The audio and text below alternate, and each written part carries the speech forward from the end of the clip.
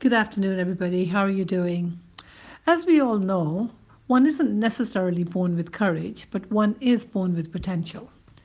Courage is the most important of all the virtues because without courage, you can't practice any other virtue consistently. To be consistently courageous is extremely hard. You develop courage by doing small things. It's like a muscle. You have to develop it with practice. There's something which impels us to show our inner souls. The more courageous we are, the more we succeed in explaining what we know and what we can truly be.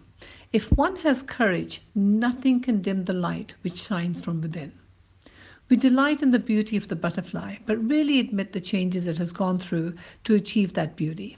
Our mission in life is not merely to survive, but to thrive, and to do so with passion, some compassion, some humor, and some style.